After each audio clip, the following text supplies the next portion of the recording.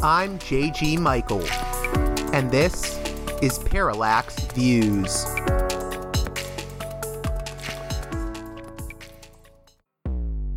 Hello, this is Mike Swanson. In a few moments, you're going to listen to another segment of Parallax Views. But before you do that, let me tell you about my new book, Why the Vietnam War. It's a sequel to my previous book called The War State, which has lots of positive reviews and Amazon's been out for years. But this one is a more detailed case study of how the American empire and national security state operate using Vietnam. And I believe it shows also how things work today, how policy is actually made and why. So grab the book on Amazon.com, Why the Vietnam War.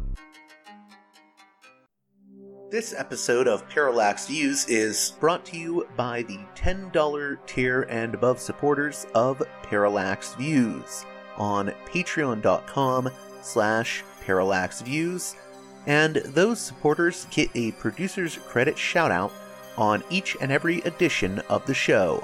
So, producers' credit shout-outs to Mark, Arlen, Spartacus, Gunner, Ed, Gratz, James, Mickey, Brian, The War Nerd, The 42 Group, Nick, Emilia, Chase, Chris, Orc, Black Tuna, Nathan, David, Holland, Martin, Stu, Jeffrey, Thomas, Elliot, Colin, Michael, Matthew Ho, Brace, Galen, Chance, Justin, Nick W., and The Mere Project, MEER. Thank you again to all of those $10 tier and above supporters on my Patreon page. You can join them at patreon.com/parallaxviews. It's those producers credit supporters that can really help this show keep going, and their support is very much appreciated. The armadillo shot was that's just pure ridiculous accident. The original script called for there to be a run-over dog in the road. It was a shot of this run-over dead dog and come up to the van going by. The script started with, a shot of the sun, and then the sun was to dissolve into the glazed portion of a dead dog's eye, and the camera starts moving back out of that. Then you see the van pull up in the background. But they got out to shoot that, and God had given them the most wonderful gift in the world. There was this dead horse by the side of the road. This never happens. You never see a dead horse lying by the side of the road. This was the perfect thing. This giant dead horse covered with flies, the perfect thing to shoot and pull up to this thing. But they didn't want to shoot that because their delicate sensibilities meant that they'd have to get close enough to shoot it and it would just stink. I was out driving around the countryside and saw a freshly killed armadillo that had just been hit by a car, so I took it home and got a book about how to do taxidermy, and I taxidermied this armadillo just for the hell of it. So that ended up being the dead thing in the road and not the dead dog. Domesticated creatures, and it was just too horrible. You've got an armadillo, we'll just put it down on the ground, run over it, and splatter its guts everywhere, and I said, no, you won't. I don't recall ever having the idea of running over his armadillo. I respected that armadillo. And they said, okay, we won't destroy it. And Bob, I had no intention of messing up your armadillos, help me God. To me, it's a completely ridiculous looking thing, but then people have gone into just great paeans of glory about this wonderful, spectacularly grand, brilliant opening. I love movies. Hey there, Parallax Views listeners. What you just heard was an excerpt from the documentary Texas Chainsaw Massacre: The Shocking Truth, in which art director Robert A. Burns and filmmaker Tobe Hooper discuss how the iconic opening scene of the Texas Chainsaw Massacre came to be. I played that because we're going to be talking a lot about Bob Burns on this edition of the program. And I think that clip gives an insight into his eccentric character. Burns, for those that don't know, not only worked on the Texas Chainsaw Massacre, but other cult classic horror movies such as The Hills Have Eyes and The Howling. Although Burns passed away in 2004, his legacy lives on in the heart of many a cinephile, as evidenced by the fact that he's the subject of a new documentary entitled Rondo and Bob, which details Bob Burns' obsession with the 1940s monster movie actor Rondo Hatton. Rondo was an actor afflicted with a disorder that caused his facial features to become rather brutal, thus leading movie studios to consider him as a possible replacement for the horror icon Boris Karloff in the 1940s. It turns out that Rondo and Bob both had interesting lives, and in a way, they intersect, as shown in the aforementioned Rondo and Bob documentary.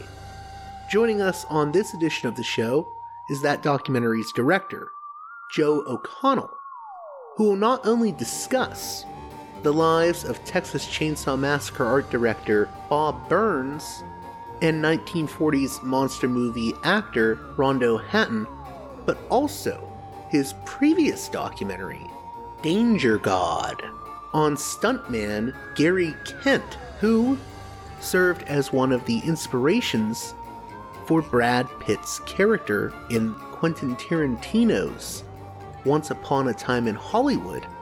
It's a fascinating conversation, and given the subject matter, I thought it would be perfect for the spooky season. So, without any further ado, Joe O'Connell, director of Rondo and Bob.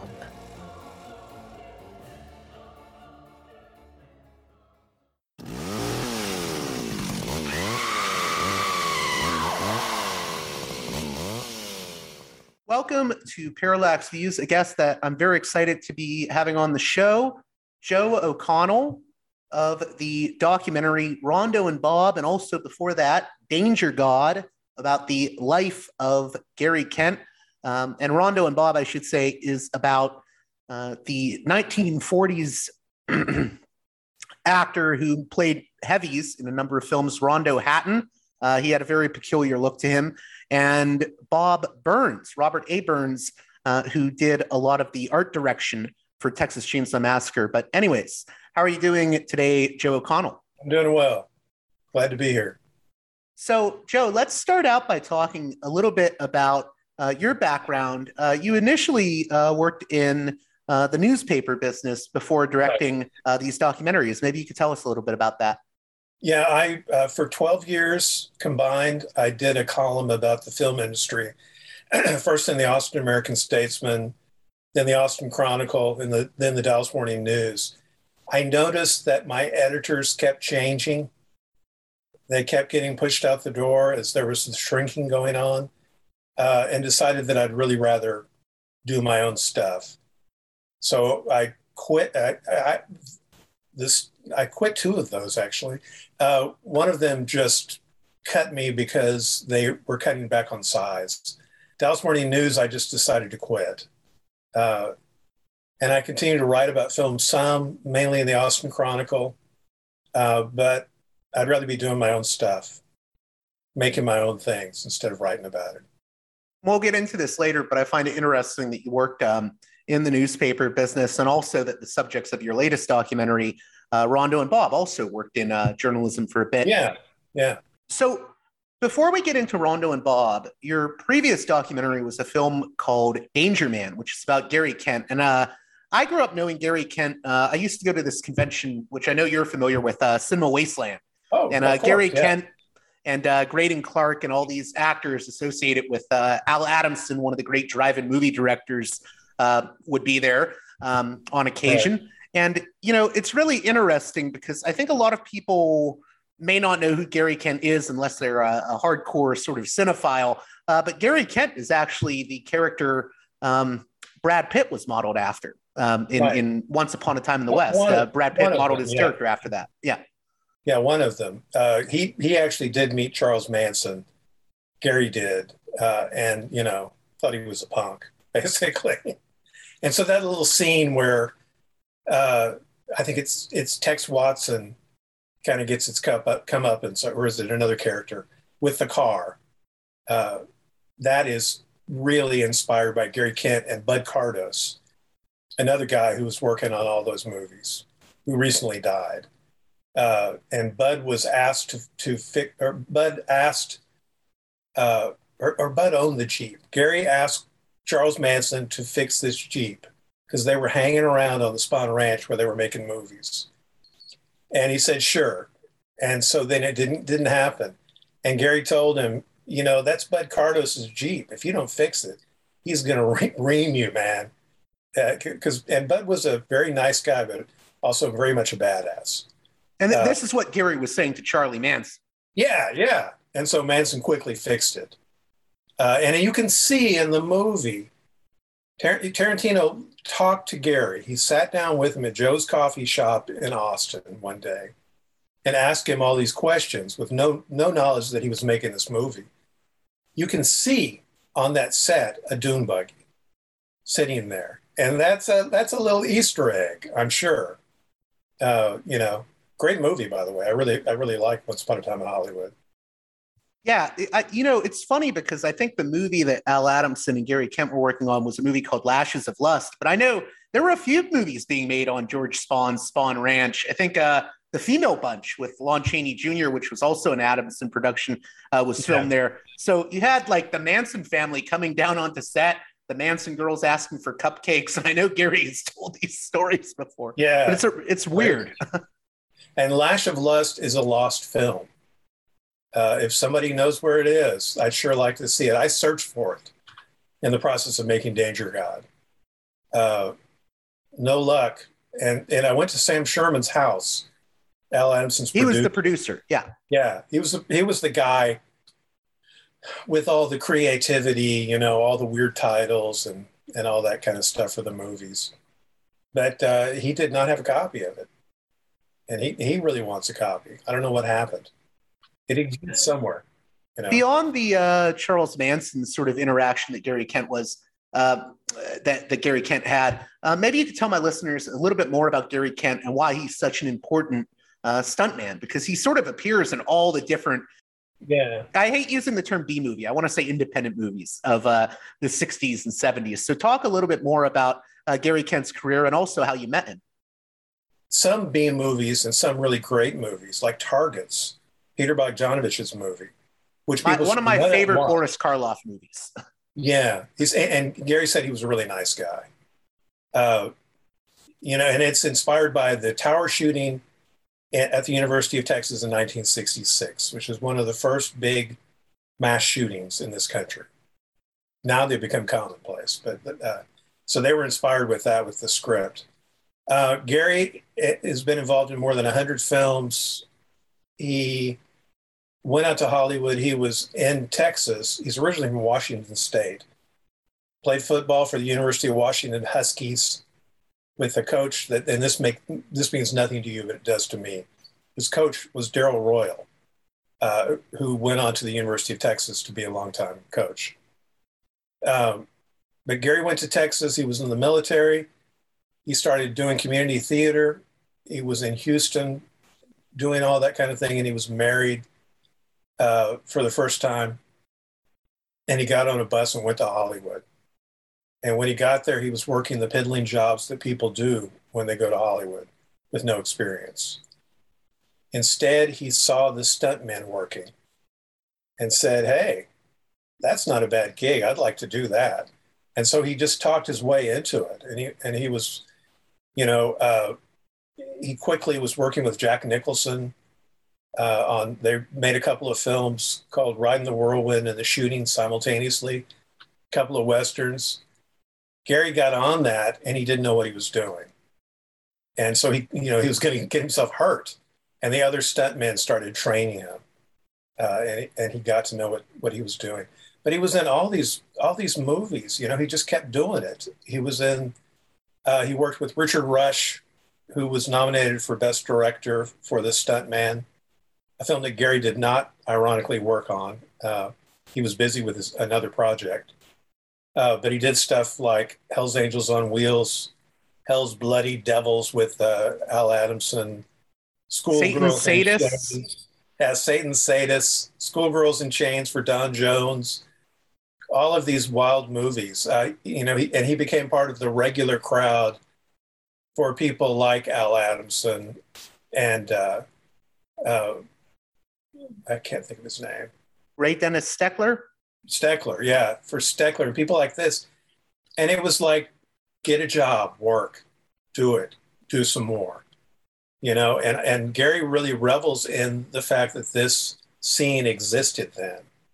This was the drive-in movie scene, I think there's even a connection between Gary Kent and Ed Wood. I think he's in an Ed Wood scripted movie, 1 Million AC/DC.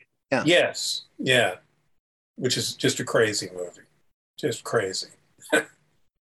But the idea was just go do it, and they had no rules. And, they were just making movies, making flawed movies. And then stuff came along like Targets for Bogdanovich and those movies with Nicholson. Those were beautiful films that still stand up really well.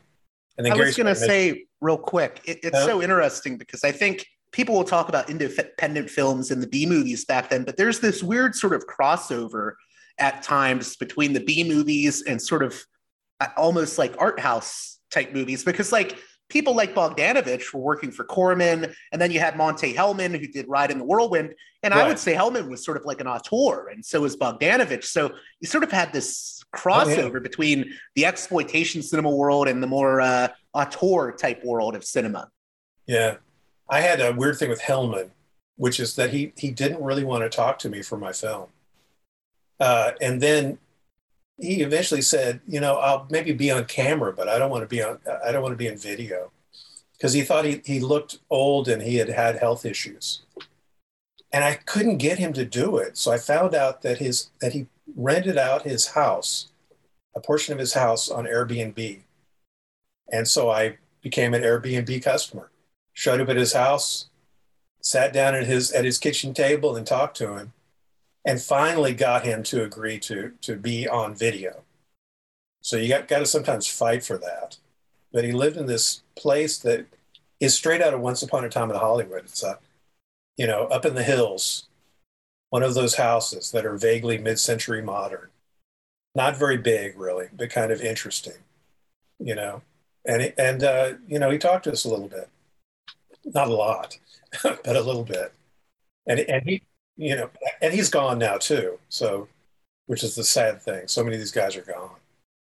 That's why I'm so glad you're sort of preserving the memory with these sort of documentaries on these figures, because so many of them have left us now. But what was it about Gary Kent that you were really drawn to? And maybe you could talk about how you ended up meeting him and then making the documentary Danger God. Sure.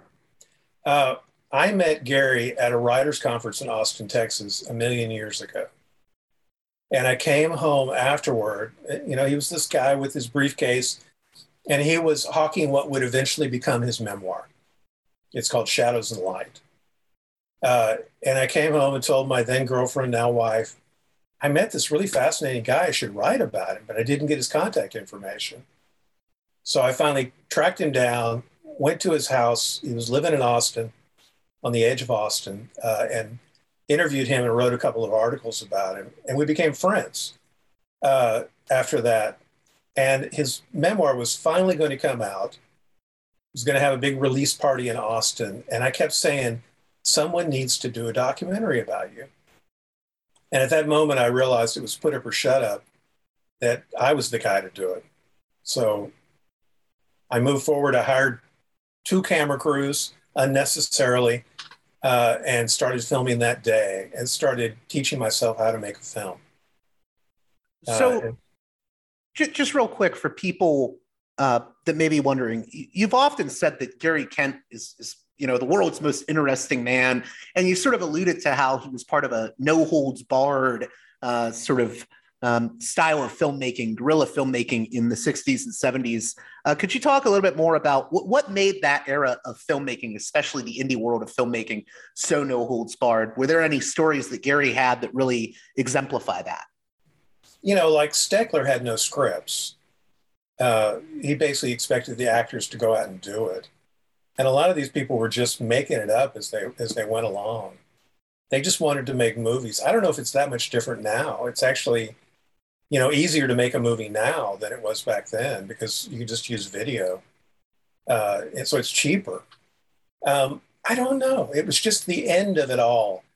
There had been the code, the Hollywood code that said you couldn't do certain things.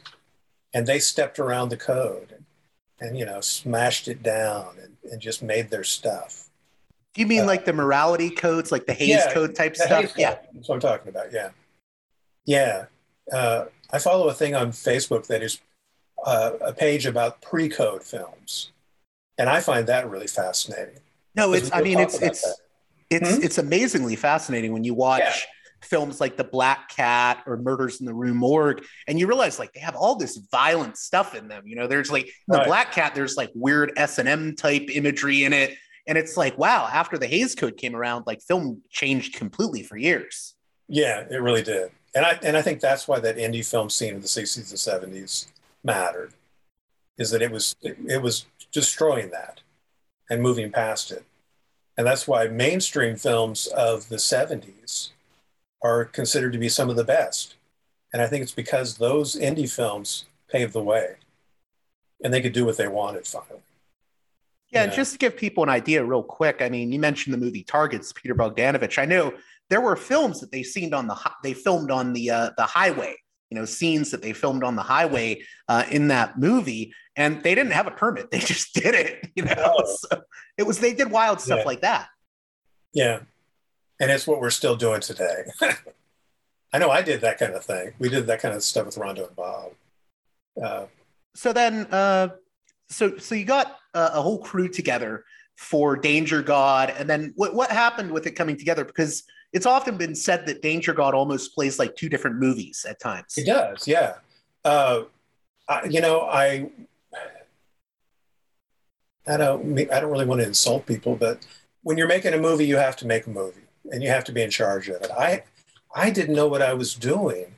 I know story really well. I have an MFA in creative writing. I have a novel out, and got other stuff since then.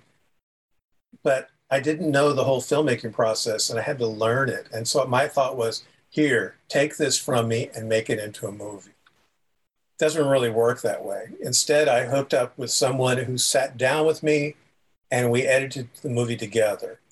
I also realized that I had to make more of the movie that I saw. I think the first half of the movie is more traditional documentary. The second half is me with a camera like this, which has great 4K quality, going and shooting. So the second half is more of Gary Kent's story. And I had to go do that myself. And, the story is a stuntman battles all this stuff, but real life is tougher. And I think Gary says that at some point. And so I went to the doctor's office with him. I flew Gary to Washington State for his sister's funeral. And I had to figure out how to do that. He's going to give a eulogy at the graveside, but the sound is horrible. And so I shot him in the car practicing. And we did some sort of overlay of that at the graveside. So I had to just start doing it myself. And the film has its roughness, but I think it's appropriate for what it is. And I think it is a stronger film because it tells a strong human story. Yeah, I think there is a really human story to Gary Kent's whole life, especially because, he was doing stunt work up until the 2000s. I think his last one was Bubba Hotep, the great Don Coscarelli movie with Bruce Campbell, that's a very moving movie in an odd way because it is about aging and being elderly and sort of, I think it has a commentary in there about how society kind of discards people as they age. But it's a wonderful movie. And then you learn that Gary Kent, I think he got injured on the set of it and he couldn't do stunt work anymore, right? Yeah, he was the stunt coordinator, took one wrong step, fell down a hill, messed his leg up. And that was pretty much the end of it. A film that is based on a Joe Lansdale story, by the way, Bubba Hotep. People should read the story. Joe Lansdale is an incredible pulp writer, which is probably a bad thing to say about him because I think he's also quite literary at the same time. But he's great. But Gary continues to work. He's 89 years old. He was in a movie a couple of months ago. He continues to be asked to do stuff, and he'll do it, if the situation is right. I mean, he's 89, so he's an old guy, but he's still getting around, and he's still fairly vital.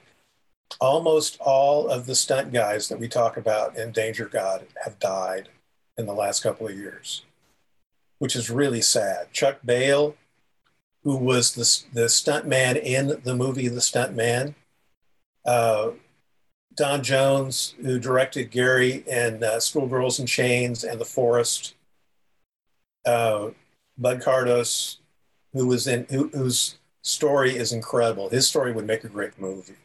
Yeah, I'm a big fan of Bud Cardos. I like a lot of the movies he directed, like Kingdom of the Spiders. Yeah. I don't know if he directed it, but he's in this old Cameron Mitchell movie called Nightmare in Wax that I really enjoyed. These people show up in everything. I mean, I was just watching, I had a guest on last Halloween, Todd Sheets, who made this werewolf movie called Bone Hill Road. And which Gary is in. Right. And I was watching it, and Gary Kent just showed up, and I'm like, oh my God, that's Gary Kent. Yeah. These guys are legends in my book. So yeah, it's crazy. We've lost so many of them. Bud, Bud was entire life was incredible. He was performing when he was a little kid. His family had a theater in Los Angeles, and he was doing all kinds of things. And then he was a trick roper. He was really he had total control of his body, and he could do anything. And so he made a perfect stuntman. And he also was an actor, and he's Greek, so they would often cast him as a Native American in movies because he was darker skinned, and he had a thing with animals. He had a chimp, and there's stories that he would tell about taking a chimp on a plane, and maybe also a cougar was running around hotel rooms, crazy stuff. But he was a wild guy. It was great to be able to meet all of them. With regards to Gary Kent and these stuntmen, and I do want to move on to Rondo and Bob, but I guess one thing I wanted to get at, two things actually. First, I thought it was interesting that you said when Gary Kent started out in doing stunt work, that he didn't really know what he was doing. And then slowly these other stunt people sort of took him under their wing. It sort of reminds me of how the territorial days of pro wrestling war, where, sure, back when it was like a regional thing, they kind of slowly let the guys in on the fact that it's all work. And, once they think you're ready, they sort of teach you all the sort of carny tricks of the trade. In a way, it sounds similar to that with Gary Kent, where he didn't know what he was doing at first, but slowly they sort of take him into the secret world of stunt work. Yeah. And he had a background, he was a guy who rode horses and played sports, lived outdoors a lot as a kid in rural Washington State. So he was prepared for it, but he really just wanted to be an actor and then a director. He wanted to make his own movies, What was maybe the biggest thing you learned about stunt work when making that film? And then we can also go back to how did Gary sort of manage after his stunt days were over? It comes from Bud Cardos, and it's in the movie. He says that the thing about you can't think about it when you're doing a stunt. You have to just do it.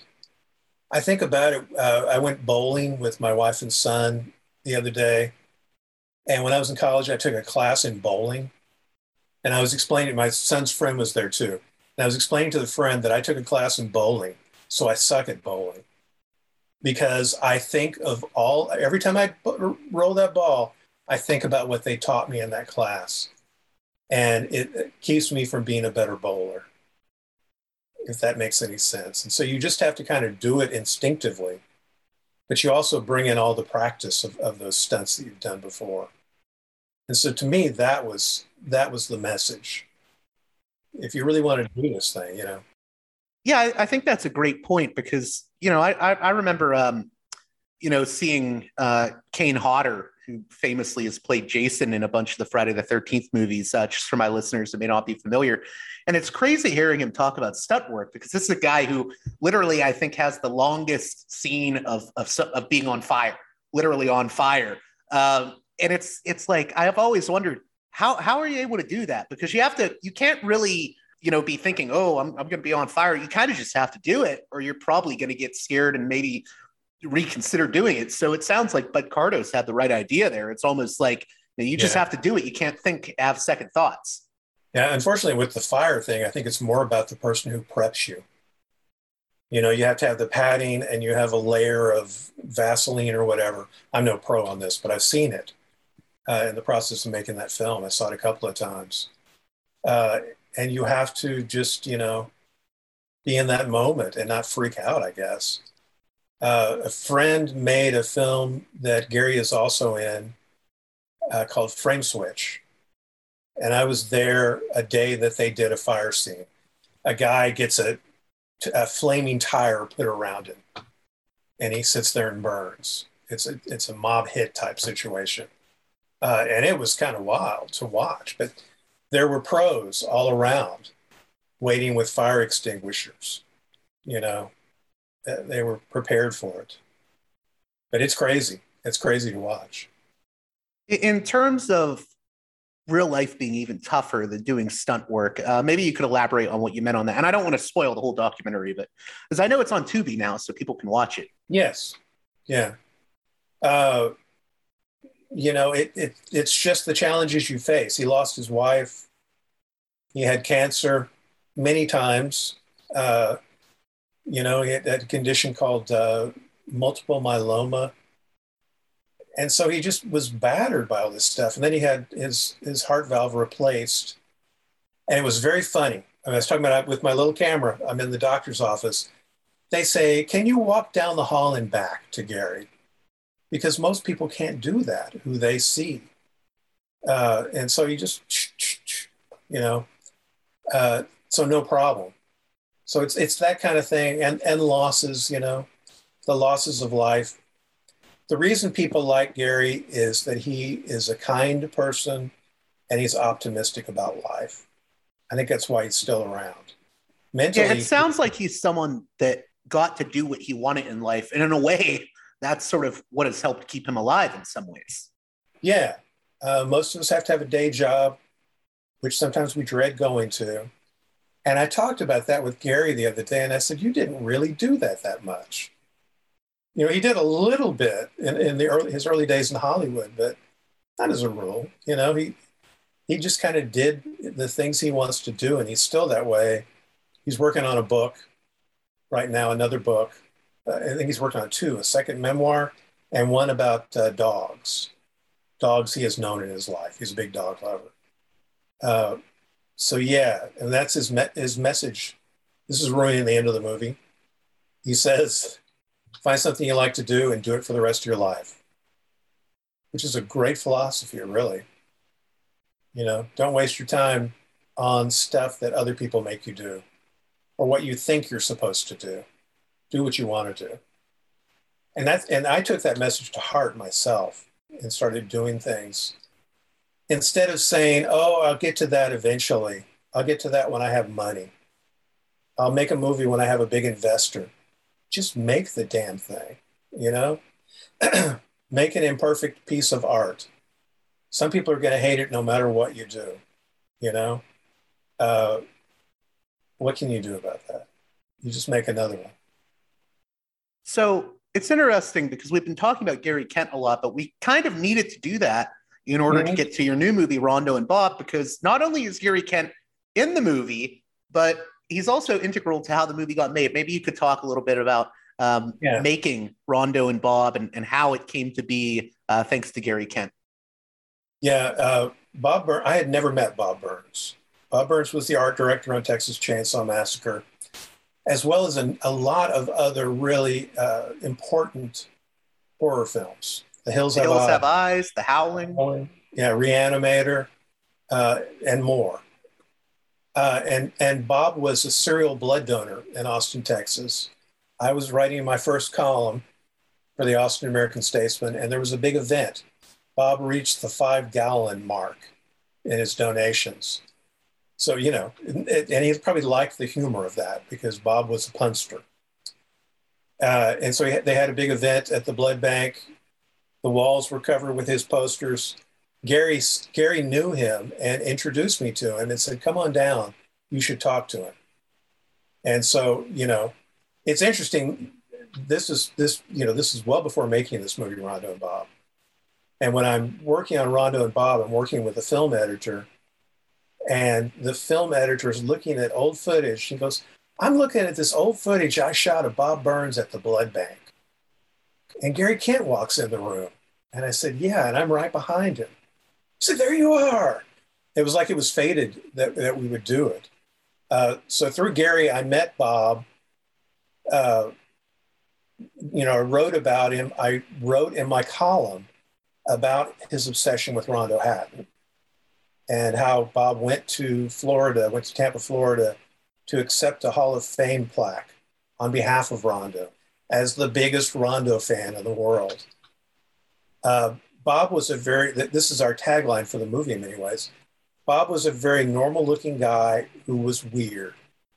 He was extremely creative, could make anything, which is why his work on Texas Chainsaw Massacre is looked back on so fondly. He created those Leatherface masks. He collected all those bones and decorated the sets. But on the other hand, Rondo was a very normal guy, an all-American kid, a good athlete who really just wanted to be a coach. But he contracted this condition called acromegaly during World War I. And there's the question of whether he got gassed with mustard gas during the war. Question of whether that caused this or whether it was just happened. It's a pituitary gland tumor that causes the face, the hands, and the feet to grow really large.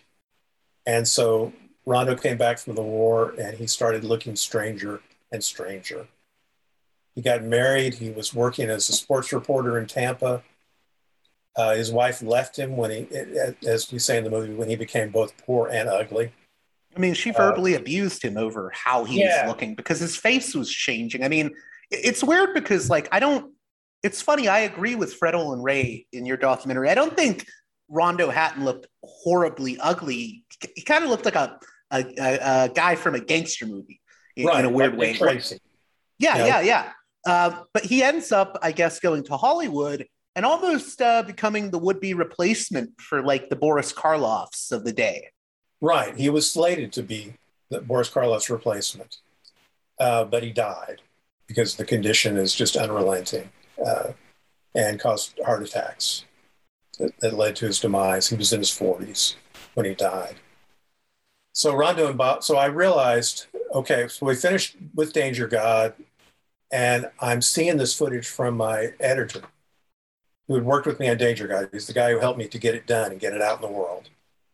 As the imperfect beast it is. And I said, that would make a good movie. But it can't, Bob would make a good movie by himself, but I'm not really interested in that. I'm interested in the way Bob is obsessed with Rondo. And the way Bob, through Gary, I knew more about Bob than Bob told me. Bob called Gary frequently and said that he was considering suicide, that he was an unhappy guy, that he felt like he was incapable of love. And so that is an underlying theme in the movie. While we're writing about this art director and this guy who was known as the Creeper, we're also doing a very serious story about that search for love. And so that's what I think makes it more than just a regular documentary. I hesitate to even call it a documentary. Yeah, because there's a lot of interesting sort of, what you do is you have actors sort of recreating Bob Burns' life and then Rondo's life. There were a few familiar faces even I noticed. I know Sonny Carl Davis, who has been in a bunch of Charles Band movies, Evil Bong, shows up in the movie as playing someone who knew Rondo, playing a character who knew Rondo. So, yeah, he's also in Fast Times at Ridgemont High. yes, yep. Yeah. I just asked him to do it. And, I thought he would be a cool guy to do it. I saw a movie called Becoming Bond about George Lazenby. For both of these films, Danger God, it was the story of, what the hell's his name? It'll come to me, but there's a movie called The Kid Stays in the Picture, Robert Town. It's the story of Robert Town, and I saw that, and that became my guiding principle for Danger God, which is Gary had to tell the story. That Gary had to be front and center as much as possible. For Rondo and Bob, I saw this movie, Becoming Bond, about George Lazenby, who was basically a model who talked his way into being James Bond and then quit. The movie was half George Lazenby sitting at, well-lighted stage, talking and telling his stories. The other half recreations with an actor who didn't particularly look like him.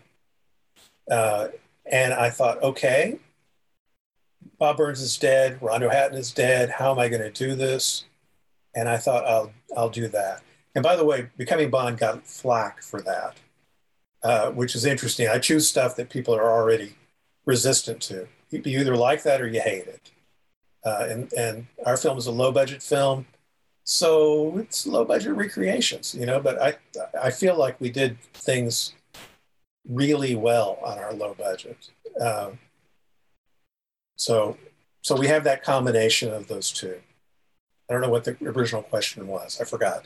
Well, I was saying just the recreations aspect of the film is really interesting because I think it's a great way to show there's parallels in the lives of Bob Burns and Rondo Hatton. They both worked in, I think, magazines, newspapers, journalism, but there's also differences because, Bob Burns is this normal looking guy that, is kind of weird with everything he does. I mean, this is a guy who took a dead armadillo off the side of the road and taxidermied it to use it in Texas Chainsaw Massacre. Right. Whereas Rondo is the person that, he looks very odd, but, everyone loved him because they just thought he was a nice, normal guy. I mean, he married a beautiful wife that looked past how he looked, his second marriage. So they're very parallel lives. There's things you can compare about the two, but there's also major differences between the two as well. Yeah, exactly. Yeah. And we just tried to, blend those two together. The movie is in many ways a collage, and it's been called a love letter to fans. I had, in our editing office, I had color-coded Post-it notes. One color for Bob, one color for Rondo. Some were half and half. And when it came to the editing process, I moved those parts around. Some people don't like that I did that. I get that, but other people I think are getting that was all intentional. It was not accidental. I wanted to make sure that Rondo was not on the screen so long that you would say, well, where's Bob? And vice versa, And it is in many ways a story of film fans, of horror fans. Could you, I want to get into that a little bit about how it's a story of horror fans, but one thing I found really interesting is that throughout the documentary, we're given this impression, especially when Bob Burns is talking about, say, the Texas Chainsaw Massacre. He'll say, I didn't really like that movie that much. I thought it was too over the top. I was never really a horror movie guy. But it's kind of interesting that he says that he's not a horror movie guy, and yet he's obsessed with Rondo Hatton, who I think Rondo is known for the sort of horror movies and noirs he was in, like The Pearl of Death, right, the Sherlock Holmes movie, or House of Horrors, and then The Brute Man, all of which he plays this sort of same character, the Creeper. Yeah. So you have Bob Burns on one hand saying, I don't really like horror movies that much, but he's obsessed with this actor who is basically in creature features. It's a strange thing. Yeah. Bob was a trained actor. He had a degree in acting from the University of Texas, and he was a great set designer. So that's what led him, it could have been any kind of movie. Because he was involved with Chainsaw, these people hunted him down. These other directors of horror films hunted Bob down and said, please come work on my film. He wanted to quit after Chainsaw. And I don't think he was, he hated Chainsaw 2 because it was too over the top. And he had the guiding principle as an art director that you should not notice the art direction. It should instead affect you emotionally, which is the whole deal with Chainsaw Massacre, a movie that is quite unbloody, which is part of Bob's doing too, but is one of the creepiest movies ever, and it's because of people like Bob, the guy who did the sound for the film, the music, and of course, Tobe Hooper and his vision. Again, I feel like I'm not answering the question really, but it is weird that Bob didn't really like horror, that he loved Rondo at the same time. I think that Rondo became this kind of symbol of what Bob saw as his own inner ugliness, a projection of it. He felt inside that he looked like Rondo and wanted to be who Rondo was really inside, which is this person who connected well with the world. Bob did not connect well with the world. There's that thing about kids, that little kids don't play with other kids, they play next to them. They do co-play, and that was kind of Bob as an adult. And that was what he was dealing with, all his life. It's tough. Yeah, it's interesting because I do think I could see what he means, but I don't really like horror movies. Even though he's into things like, he obviously, if you watch the film, he loved Halloween and doing like costumes and whatnot, but he almost has this sort of, it's almost in this dark sense of humor kind of way. He sort of has this comedic streak to him more than a hard horror streak. Yes, and the films that he made, the stuff that we highlight in the movie that were never released, this movie he made, Scream Test, is just, it's pure corny comedy, even though it does relate to horror a little bit, and people are killed. As Bob would say, over and over again, they are killed. That's my Bob Burns impersonation. But yeah, Bob was incredibly corny. I saw one review of the film that I thought was funny. It was mostly a positive review, but they hated the actor who played Bob. It's like they hated him because he was playing Bob. And they said he's too over the top, and it's like that was Bob. And maybe that didn't come across enough for them, or they didn't realize it, because Bob's not a famous enough person for people to know that. But Bob Burns was a very corny guy. He loved to make you groan. Took great pleasure in it. He enjoyed the cringe humor, as the kids would say. Right. What do you think it is about, the art direction in a film like Texas Chainsaw, or even the work he did on The Hills Have Eyes, or, the scenes in The Howling where we're going into the serial killer Eddie Quist's apartment? What do you think makes his art direction so iconic? I think that he got at what these people were like, how creepy these people were. And you can imagine walking into this place and saying, what have I gotten myself into? I got to get out of here quick,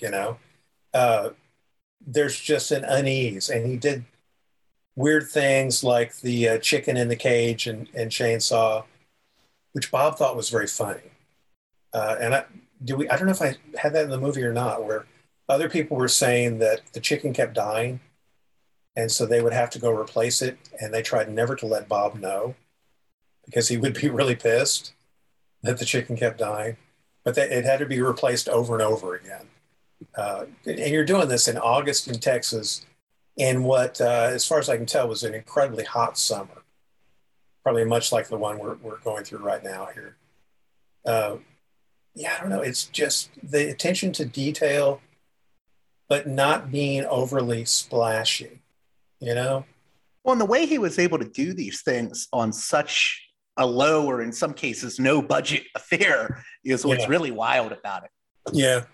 And you know, his girlfriend, Mary Church, who was also at the time girlfriend, who was also the lone stunt woman in the film. She's the one that jumps through the window. Yes. Marilyn Yeah. Burns' sort of stunt double. Yeah. Yeah. And Mary Church is a working, what do you call it? The person in charge of a show, the showrunner. I think she's a showrunner these days. She's quite successful. But Mary Church, her family had a ranch near Dallas. And when the cattle died, they just left them sitting there and they decomposed. And so Bob went up and had his choice of all kinds of skeletons, you know. He didn't pay any money for that stuff. He just found it all. I found myself in the weird place of being Bob Burns, and that I had to go and look and find that stuff to recreate his office, you know, to fill it with bones. But I went to garage sales and that kind of thing, borrowed stuff from people who lived out in the country. Something that's really interesting to me, and I did not expect you to cover it in the documentary, was this little movie from the 80s that, you know, Robert Burns went from doing art direction to actually starring in a movie. And it's a movie very few people remember called Confessions of a Serial Killer. And I think it actually was made before Henry, Portrait of a Serial Killer, but it's sort of dealing with the same subject matter, you know, Henry Lee Lucas. But in a way, in some ways, it's even more gritty than Henry. It's much more exploitative in some ways, but it's Robert Burns as Henry Lee Lucas. And there are scenes in that movie when I watched it when I was like 15, I still remember these scenes where, you know, Robert Burns as Henry is getting interrogated by the police. And he's just like, well, can I have another milkshake? And he's really creepy in that movie. So I was so glad that you covered Confessions of a Serial Killer. And I was wondering if you could comment on why you included it in the movie, why you felt it was important enough to include. Yeah, it's a pivotal moment for Bob because he was a trained actor. These folks were making this movie, and their lead actor dropped out on them. I think he got a good job in Hollywood and left. And so they looked out, and Bob was already the art director on this film. He was outside and he was making Polaroids that they would use in the film, throwing blood around on actresses and just cackling with laughter. And they looked at him and they said, hey, that's our guy. And they were desperate. It's kind of a situation similar to Gunnar Hansen getting the Leatherface role in Chainsaw at the last minute. And I think Bob just loved it. And we had a whole segment of Bob acting that we cut out of the film. He was in a ton of low-budget films, much like Gary Kent. And he loved to act. So, and it kind of fits in with the whole thing. There is a bit of the Bob Burns curse, things that he was involved with that were not successful. And that was one of them. It was cursed because those two movies came out roughly in the same time frame. And the other film, I think, was a little bit more known than Confessions. Confessions of a Serial Killer has been re-released in the last year. And so it's out there available to stream. Well, the streaming is important for that movie because for years, all you get were these cut versions. And I think the producer has the rights to it now, and it's been released on like YouTube and Amazon, but it's the whole movie. It's the uncut actual movie. Yeah. It's the real thing. Yeah. Yeah. John Dwyer, who directed it under a pseudonym because he was working for Disney, I think, at that time. And you know, it wouldn't look good to be working on this kind of thing. He got the rights back and has released it. So it's out there. I don't know if it's on Tubi or not, but it's out there streaming in a lot of places fairly recently. He and I have the same sales agent. So. It's interesting, too, because I think what was interesting was hearing about how Bob Burns actually really tried to get into this role of Henry Lee Lucas, so much so that he was researching everything about it. And I think he's a better Henry Lee Lucas than the guy in the other film. And I Rooker, yeah. To me, he's creepier, you know, and he just plays it perfectly. they got lucky. They didn't know he was a trained actor, that he'd been doing it for years. He was a dialogue coach too for, I'm blanking on her name. Vanessa Redgrave. Yes. Yeah. It's one of those Ivory Merchant films that were done in Austin. Yeah. It was the film itself was a wreck because, not the finished product, but the production, people were not getting paid. And I wonder if Bob got paid. I assume he did. Yes. So Vanessa Redgrave has this weird accent that is not really a Texas accent because Bob had a weird way of talking. I feel like I can do Bob Burns, his actual voice is kind of like this.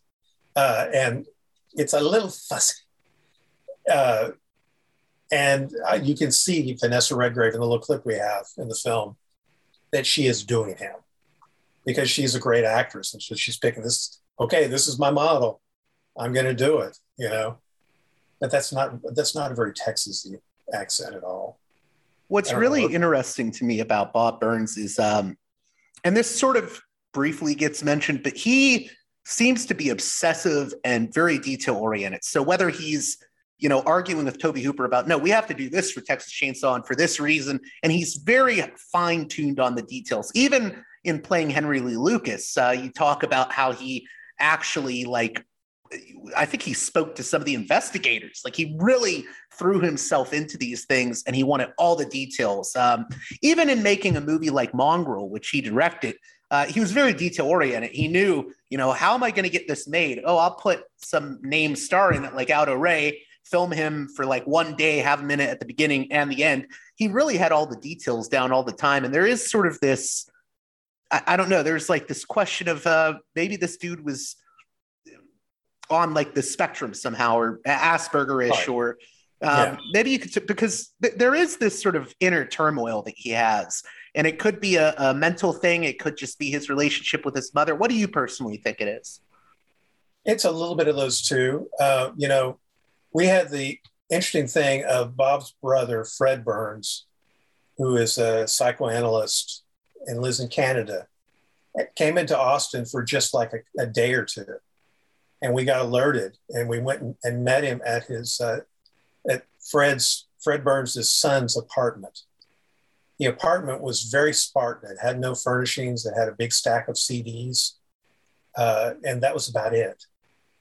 And we started interviewing Fred, and he was talking about how he diagnosed Bob with attachment disorder, which is something that people have when they're young and they feel separated from their mother. But he talked about that, and then I said, let's talk to your son. And the son basically said, that he had been diagnosed with Asperger's, and he thought that this was common in the Burns family and that Bob was on the spectrum. And we're like, oh, geez, when you're making a movie, we had no expectation of that part of the message.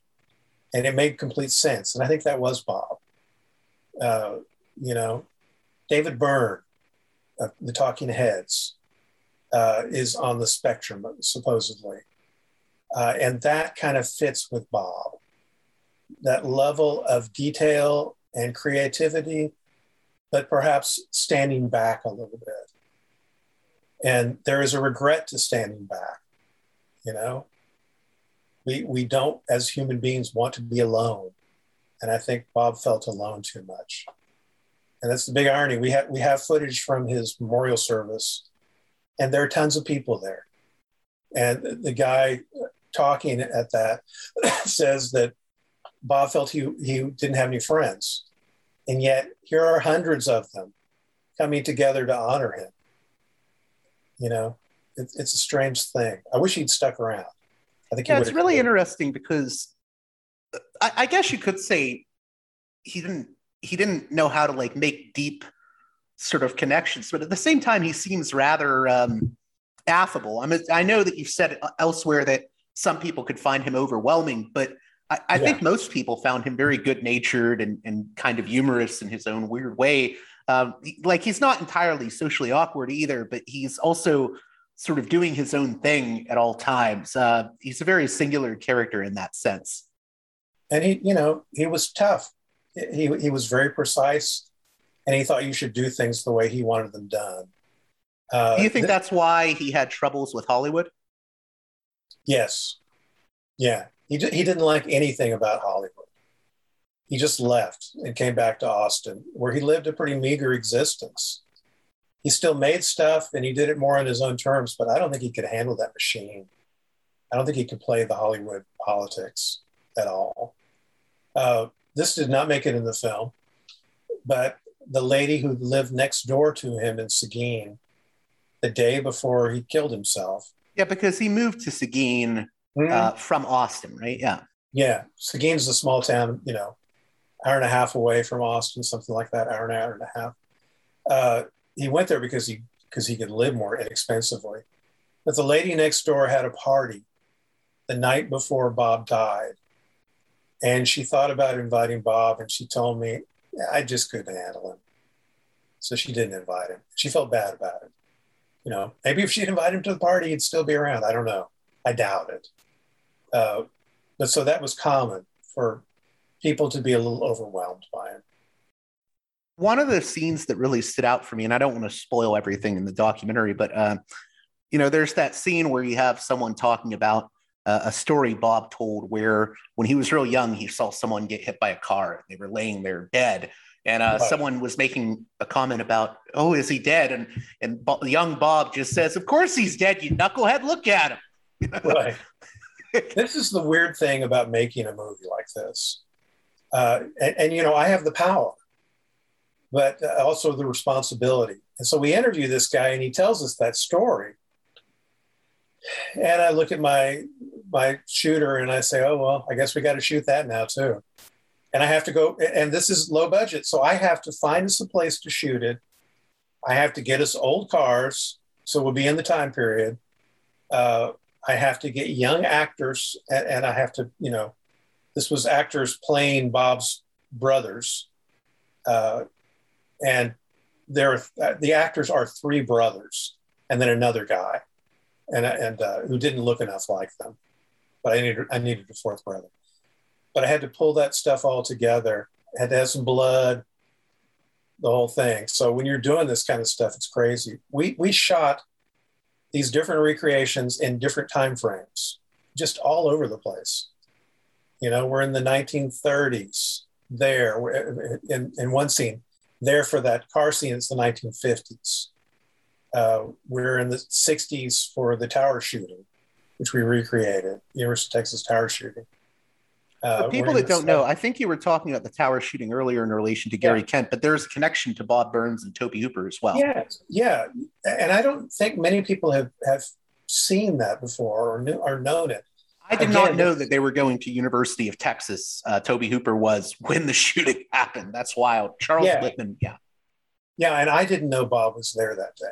But I'm interviewing his brother, and he tells us, he said, oh, well, we thought at least Bob's not on campus this day, but he was. And so I thought it was amazing that I already knew Tobe Hooper was there.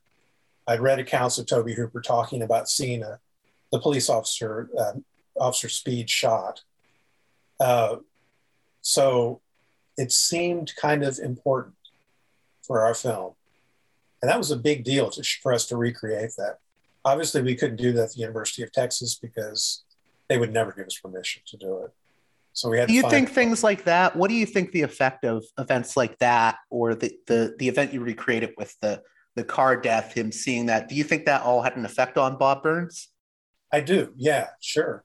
And I think I think the tower shooting had an effect on both him and Tobe Hooper. This is real horror. It's the kind of horror that we see in our lives all the time, that we see it, Uvalde shooting recently and all of the others. It's a real thing. And they were right there in the middle of it. And so then they're creating this mood in these films that has to be that same thing they felt. And so I think that's important, and it makes it more real, and it makes it not just glorification, where there's some love of humanity there. What's really interesting to me is that, and I was thinking about this while watching the film, you have Bob Burns on one hand, and then you have Rondo Hatton. And as we said, Rondo on the outside may have looked strange, but he was a really gregarious, likable personality. And what's interesting to me is, it sounds like Bob Burns, he only knew the Rondo that he saw in those movies as the creeper. And he sort of, in a way, I wonder if he related more to the creeper than he necessarily related to Rondo. Like it sounds like he knew Rondo only in those movies, whereas the real Rondo was a very different person in those movies. I was wondering if you could comment on that aspect of the documentary. I think it may be a little both, but Bob was also obsessive. And so there was something of the game of Rondo, because Rondo was in the background of a lot of movies that he still has not been given credit for. You can't go to IMDb and see a full listing of every film Rondo Hatton was in, because he went to Hollywood. This director, Henry King, invited him. Rondo was a newspaper reporter and was sent to the set of a movie called Hell Harbor. Henry King said, I want you in the movie with that look of yours. And so he puts him in the movie and says, you come to Hollywood, I'll make you a star. I'll see that you work, which is where I think that Rondo and his second wife were really at. They were poor and they saw money. So, Rondo was in the background of so many different movies. Bob would hunt for them. We can do things a lot more easily now because of the internet. But Bob was searching for Rondo Hatton. Really, this movie could be called My Search for Rondo Hatton, because that's what he was literally doing. He was sending out letters to find out things. He was contacting collector groups. But there's no internet to do all that kind of thing. And he would go to the movies and bring his camera. He would go to the Paramount Theater in Austin that showed old films. And he would take photos of Rondo in the background of the film, just because he heard that he was in it. He'd wait patiently for that. So there's a weird thing with that. Whether he was obsessed with Nice Rondo or the creeper, I don't know. I think it's probably a little bit of both when it comes down to it. But he liked that chase, the hunt. Yeah, it's so fascinating seeing all those letters he wrote to people, and he's tracking down everyone right down to Rondo's wife, Maybelle. He is very obsessive about it. But I guess what I was asking is, what do you think drew him specifically to Rondo Hatton? I know you said earlier that a lot of it was just maybe seeing a little bit of himself in Rondo. So let's dig into that a little bit more if we could. What do you think it was? Yeah. Well, I think he saw himself in the creeper, and the way the creeper was an outsider. And the creeper in those, there's, I think, 4 films that he's in. Is it 4 or is it 3? I'm not sure which it is. I think there's 3. I think the Sherlock Holmes one, Pearl of Death, House of Horrors, and then The Brute Man. Yeah. And The Brute Man was really an autobiographical story of Rondo. When you look at it, there's the football player and all that. And he goes through the whole thing. But I think Bob may have looked at those and seen that level of loneliness, being rejected by society. And it reflected things that he felt about himself, about his own life. I think it's as simple as that. So in regards to Rondo Hatton, what do you think your film really says about Rondo? Because I know we've talked a lot about Bob Burns, but Rondo is a very interesting character. I mean, he has a yearly award named after him, the Rondo Hatton Awards. So, I mean, he does have his place in film history, and he's a very interesting figure because he is different than the characters he played. And I think Rondo Hatton's wife in the movie, in those recreations, she really points that out to Bob Burns. She's like, maybe you should be writing about the love story between me and Rondo rather than, whatever else you're planning. Yeah.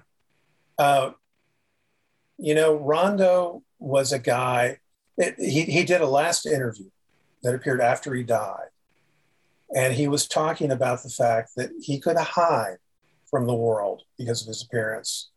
And it might be easier to do that. But he chose instead to go out and confront it. And, confront people, talk to them, befriend them, show them that he is not a monster. And I think that is the essence of Rondo, that he was brave to do that. And I come away from doing this movie finding him to be a really kind person. He'd been in the war, in World War I and during World War II, and after, he would take soldiers into his home, disabled soldiers who'd been hurt during the war, and care for them and give them a place to live. And he, supported a lot of charities and that kind of thing. And he would answer his fan mail, and he would answer his detractors as well and send them notes. He just seemed like a good guy, who had made the choice to live life. It's very interesting too, because it sounds like he didn't go to Hollywood thinking, I'm going to be remembered for any of this. I'm just trying to make some quick cash. In a lot of ways, it sounds like really his love in life was journalism and talking to people and dealing with people, good and bad, and really understanding the world around him and exploring the world. It wasn't so much about acting in movies for him necessarily. Yeah, and he continued to write. While he was doing the movies, he was also working as a newspaper reporter in the Hollywood area. He wrote a script. I have a copy of a script that he wrote that probably nobody has really seen before, that I think Bob was probably given by May.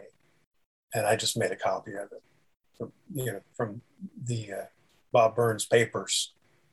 We got access to a lot of great stuff, Bob Burns's papers. So yeah, he saw himself as a writer more than anything else. This was just a job to him, but he was on the verge, and I think they may have realized that. He and his wife may have realized that it was about to happen, and then he died. One question that I'm left with while watching this movie, and there's just maybe one or two more things I wanted to cover, but this is one of them.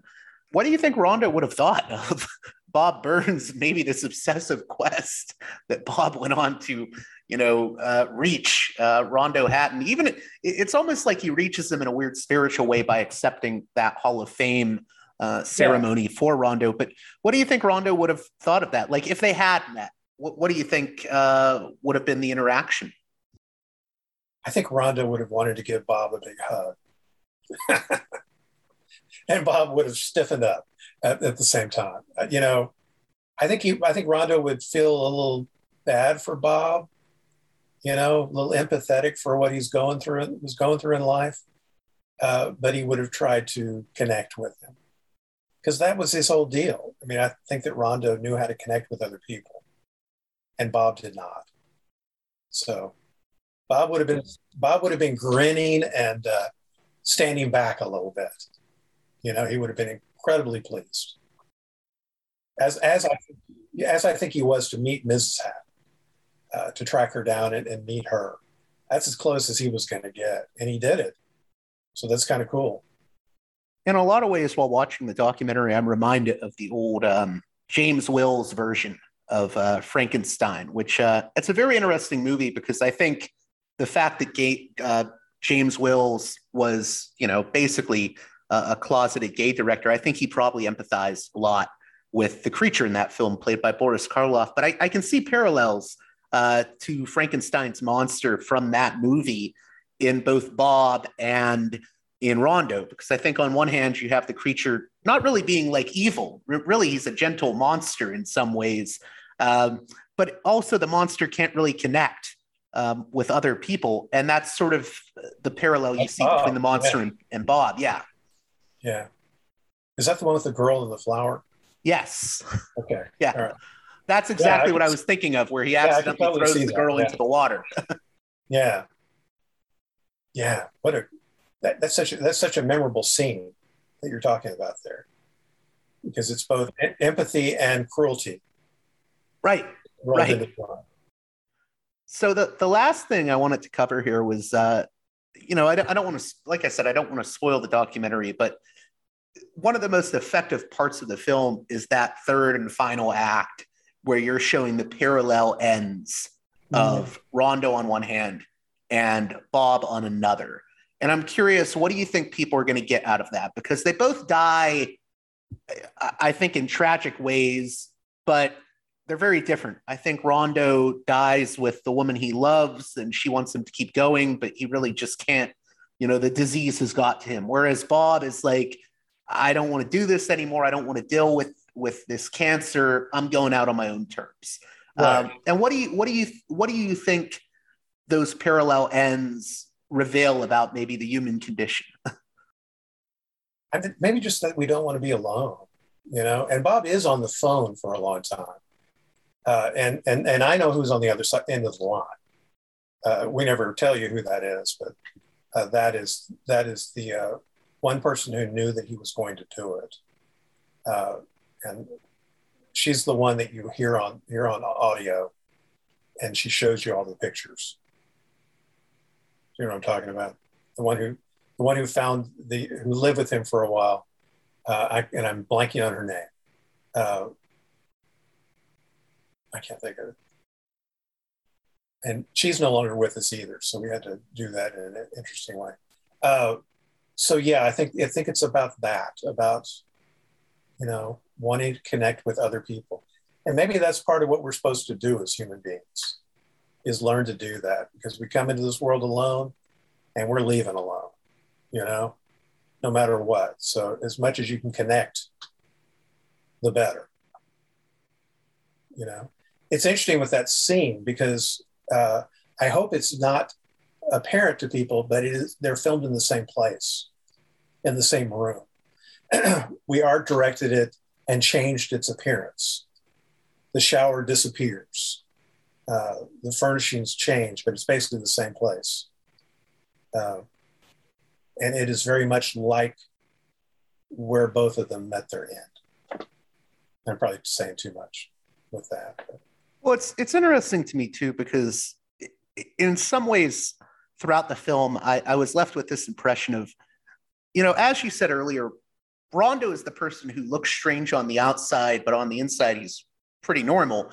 Whereas Bob is, normal on the outside, but maybe a little bit strange on the inside. But I also think there's this element of, I think there's a lot of a darker streak to Bob Burns, not in like an evil way, but in like he just has this morbid sense of humor and sort of doesn't know how to connect to people. Whereas Rondo, I think, is almost like the optimist, whereas I think Bob Burns may be the pessimist a little bit. And I think we see that come out at the end. I think so. So I think our ending, Bob, is somewhat hopeful. How so? Talking about, and some of this stuff is stolen from my son when he was younger. Some of the the writing there was straight from my son. That we should have ice cream at funerals, and it should be Neapolitan, for the life and death and the love in between, or something like that. I can't remember exactly how it went. And so I think there is a level of optimism to that. And the optimism for Bob maybe is that he made choices himself. So he chose to leave this world instead of letting something take him down. And I don't know if I defend suicide that much personally, but I think that's a little bit of Bob in that scene. Do you think there's an irony to the fact that, Bob Burns seemed to have thought that he couldn't connect to people, but the irony seems to be that a lot of people cared about him. It sounds like ultimately, he was talking to people like Ken from Cinema Wasteland, who runs that on a weekly basis. It sounds like he did have a pretty decent social network. Maybe he would be looking at down from the heavens at his funeral and being like, oh, I guess I did have a lot of friends. Yeah. Ken talked to him every week. And I don't know if you saw the movie at Cinema Wasteland, but I keep seeing reviews and saying the sound was horrible in this movie. It's because you saw it at Cinema Wasteland. No offense. But yeah, the sound is not horrible in the movie. But I just saw something this morning where somebody was reviewing from Cinema Wasteland, from our screening there. The sound is not that bad. Do you think that is something that is sort of interesting there? Because like I said, you do include that funeral bit at the end, and it does seem like he connected more with people than maybe he realized. Totally more than you realized. Yeah. I mean, people like Ken from Cinema Wasteland, you know, they talked all the time. Ken told me they talked once a week. And Bob had a ton of other people, and he had a deal of going to Chinese buffets. He liked to go with friends and eat Chinese buffet. He was cheap, so he wanted the buffet. But this was a regular thing, and he was on the phone talking to people all the time. So he may have been lonely, but he was not alone. And there were a lot of people that liked him. I mean, I think he had difficulty finding traditional romantic love in his life. Yeah, that really comes out at the end too, where, you know, he's working on a script about a woman who falls in love with an older man. Yeah. Yeah. So it's tough, you know. It's interesting too, real quick, if I could. I thought it was interesting that, you know, you talk a little bit about the documentary about Texas Chainsaw called Texas Chainsaw Massacre, The Shocking Truth, where, you know, Bob famously goes off about, yeah, I didn't really like this film, though, and I thought it was too over the top. Yeah. And you have Tobe Hooper say to the director of that, I didn't realize Bob hated me that much. It sounded like Tobe was hurt by it. So, you know, it sounds like, you know, Tobe liked him a lot, and so did a lot of other people, and maybe Bob didn't see that all the time. I think that was his issue, yeah. They were a little afraid of him at the same time, that they would piss him off because he was so precise. And other people may not have stood up to Tobe Hooper, but Bob clearly had no problem with that. You know, and so they kind of tussled a little bit, verbally tussled over the making of Chainsaw. It's fascinating to me because I've heard stories from people like Gunnar Hansen about the set of Texas Chainsaw Massacre. And one thing I always hear was, that they were served pot brownies on the set. Gunnar Hansen, or maybe it was Marilyn Burns, would say, yeah, Bob and Tobe would just argue for hours about one shot or how to do one thing. Yeah. So in conclusion, what do you hope that my listeners get out of this conversation? What do you hope they get out of watching Rondo and Bob, which I believe is available on Amazon streaming and also iTunes, YouTube? Yeah, YouTube, iTunes, on-demand services for cable and satellite. Soon to be on Tubi. That's in the process. That's the next wave. I hope they get something about the creative process, you know, and what it means to be a creative person. Because that's something we haven't talked about, but that's an underlying thing as well. And Could you explain that more? How do you see it as being about the creative process? This notion that you can make things from nothing. That was Bob. Bob could go into a thrift store and come out with the parts that he could put together to make something that's very elaborate. I feel like we did the same thing making this movie. You know, we had to take all these parts and put them together. Whether you find it pretty or ugly is up to the viewer, I suppose. But there's the whole notion that I think creativity sets you free. And that is what it did for Bob. As much as Bob was happy in his life, I think he was happy when he was making things, when he was creating. And that, you know, and that's not a bad way to live. Gary Kent, same thing. His message is go find this thing you like to do and go do it. Make stuff. You know, if you go make stuff, you can't listen to critics. By the time critics are criticizing you, you should be making new stuff. And you should continue the process because you should be doing it for you. And I think that, I hope, is part of the message that comes through. Rondo created a life for himself, a happy life.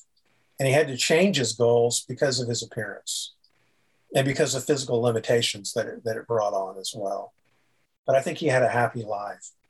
And I can't say that Bob completely had a happy life, but I think he had a rich life because of his ability to create. So Yeah, it's the Rondo Hatton aspect of the film is really fascinating to me too, because I think Rondo is kind of proof that, whatever adversities you may have in life, I mean, you can still have a pretty decent life, and people will like you if you're just not, if you're not an asshole and you're an affable person, Yeah. you can go quite far. Rondo's a good example of, yeah. Of ignoring what people's expectations of him are and just going out and confronting the world. And, being a good example for other people, which I think he was. I hope that somebody will do a feature film devoted just to Rondo. That's my expectation, that will happen soon. How much do you think? So Bob didn't necessarily have a romantic relationship, but Rondo did. And I think at times you show in the movie that May, his wife, really sort of pushed Rondo, instead of Right. being afraid of this little girl being terrified of you, say boo. And he does. And then the girl True laughs. story. Totally true story. Oh, okay. Yeah. But totally true. how much do you think the movie is about, maybe it was that significant other that helped Rondo get out of his shell in some ways, or at least helped him go further than he otherwise would have. Whereas I feel like Bob, maybe if he would have had someone like that, maybe things would have turned out differently. I think so. I think you hit it there. But it was harder to get past the shell of Bob than it was for Rondo. So, which is ironic, because Rondo had this shell, this seemingly unattractive shell. But Bob had a tougher one. He had more of an emotional shell that people couldn't get through. He would be well served if he had loves in his life, but he didn't let them in close enough. And there were others that we didn't cover in the film. Was he someone that maybe was afraid of getting hurt because of his relationship with his mother? Do you think that was a little bit of it? Yeah, a little bit. Yeah. He had the expectation that he would be rejected. Yeah. I think that's a valid way to look at it.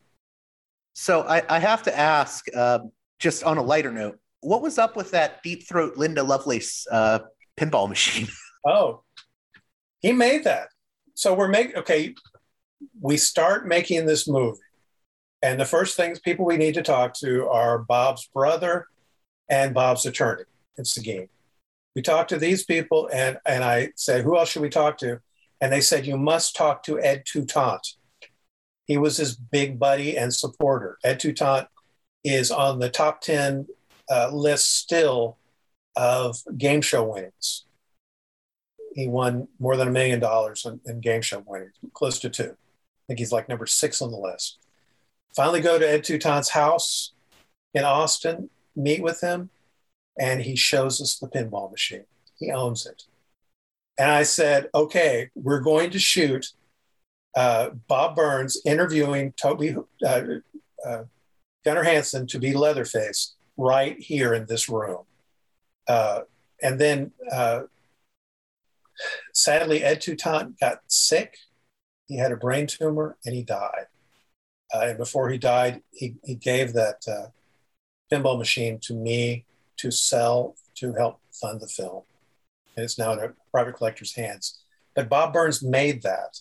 So he made a pinball machine based on the comedy porno Deep Throat. and it's filmed. It's been in the films. It's been in his film Mongrel, in a different form in Scream Test. It's in Ed Neal's movie Future Kill. Yeah, I think Ed Neal, for people that don't know, he was the hitchhiker in Texas Chainsaw. He later did the movie Future Kill, and I think Bob worked on Future Kill as well. He did, yeah. Okay, yeah. Yeah, he and Ed were friends. So it's now in private hands. But yes, we felt so fortunate. I thought this was incredible. This was early on in the filmmaking process. It's like, oh, there's the actual pinball machine, and Gunnar Hansen's memoir, he talks about going to Bob's office, and there's the pinball machine. So it's like, oh yeah, perfect. So we ended up filming that, just happenstance.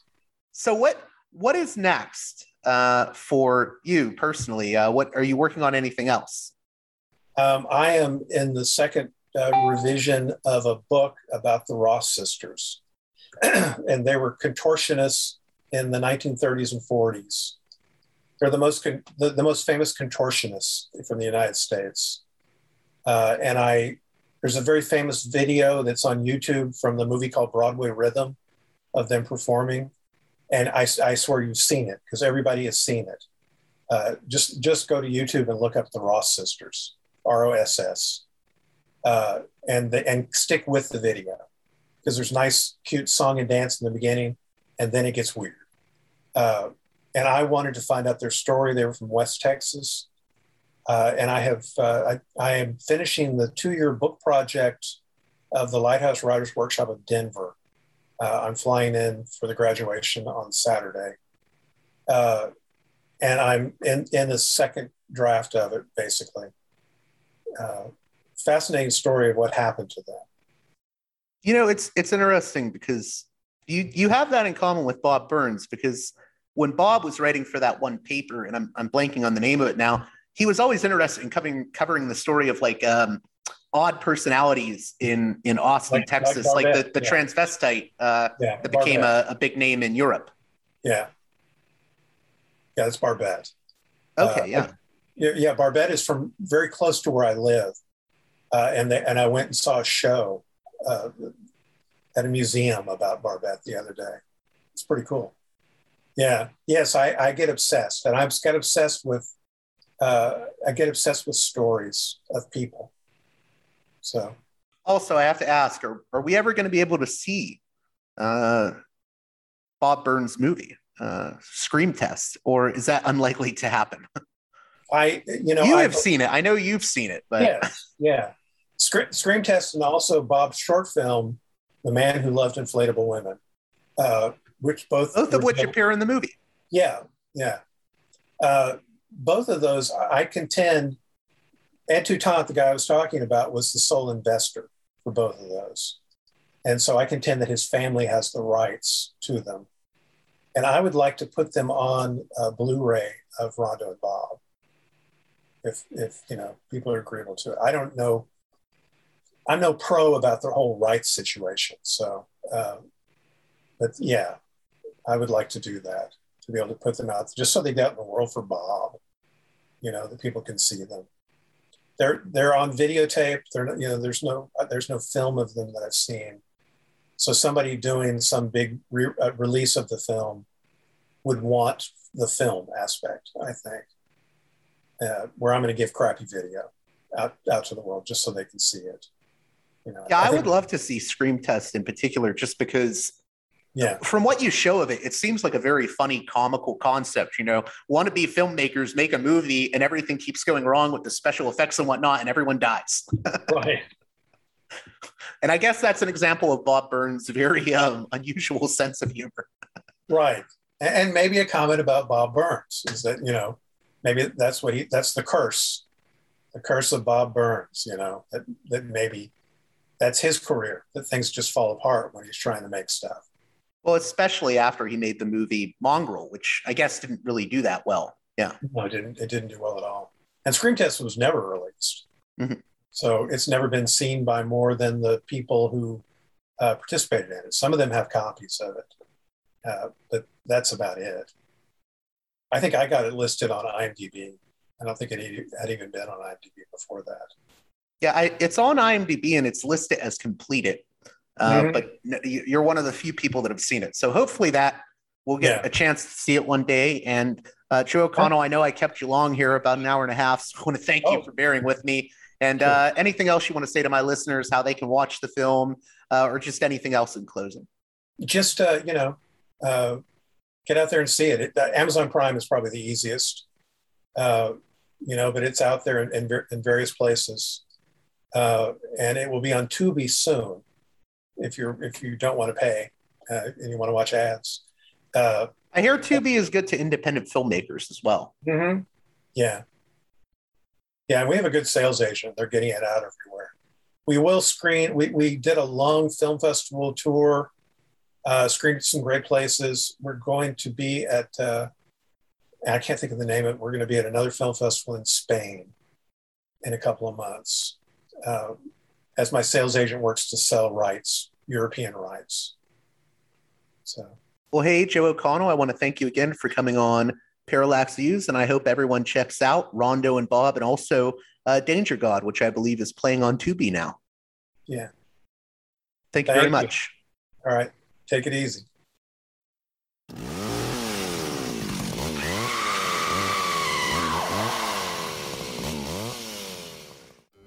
Well, that does it for this edition of Parallax Views. I hope you're enjoying our spooky season episodes, and that you'll check out Joe O'Connell's documentary, Rondo and Bob. As always, if you appreciate the work here I do at Parallax Views, please consider supporting me on Patreon at patreon.com/parallaxviews. One more time, that's patreon.com/parallaxviews. And with that being said, until next time, you've been listening to Parallax. You don't really know much about Halloween. You thought no further than the strange custom of having your children wear masks and go out begging for candy. It was the start of the year in our old Celtic lands, and we'd be waiting in our houses of wattles and clay. The barriers would be down, you see, between the real and the unreal. And the dead might be looking in to sit by our fires of turf. Halloween. The festival of Samhain. The last great one took place 3,000 years ago, and the hills ran red with the blood of animals and children. Sacrifices are part of our world, our craft. Witchcraft. To us, it was a way of controlling our environment. It's not so different now. It's time again. In the end, we don't decide these things, you know. The planets do.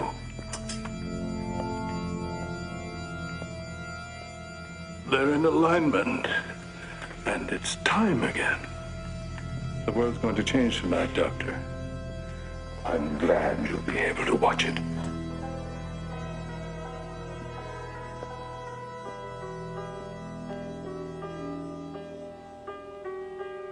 And happy Halloween.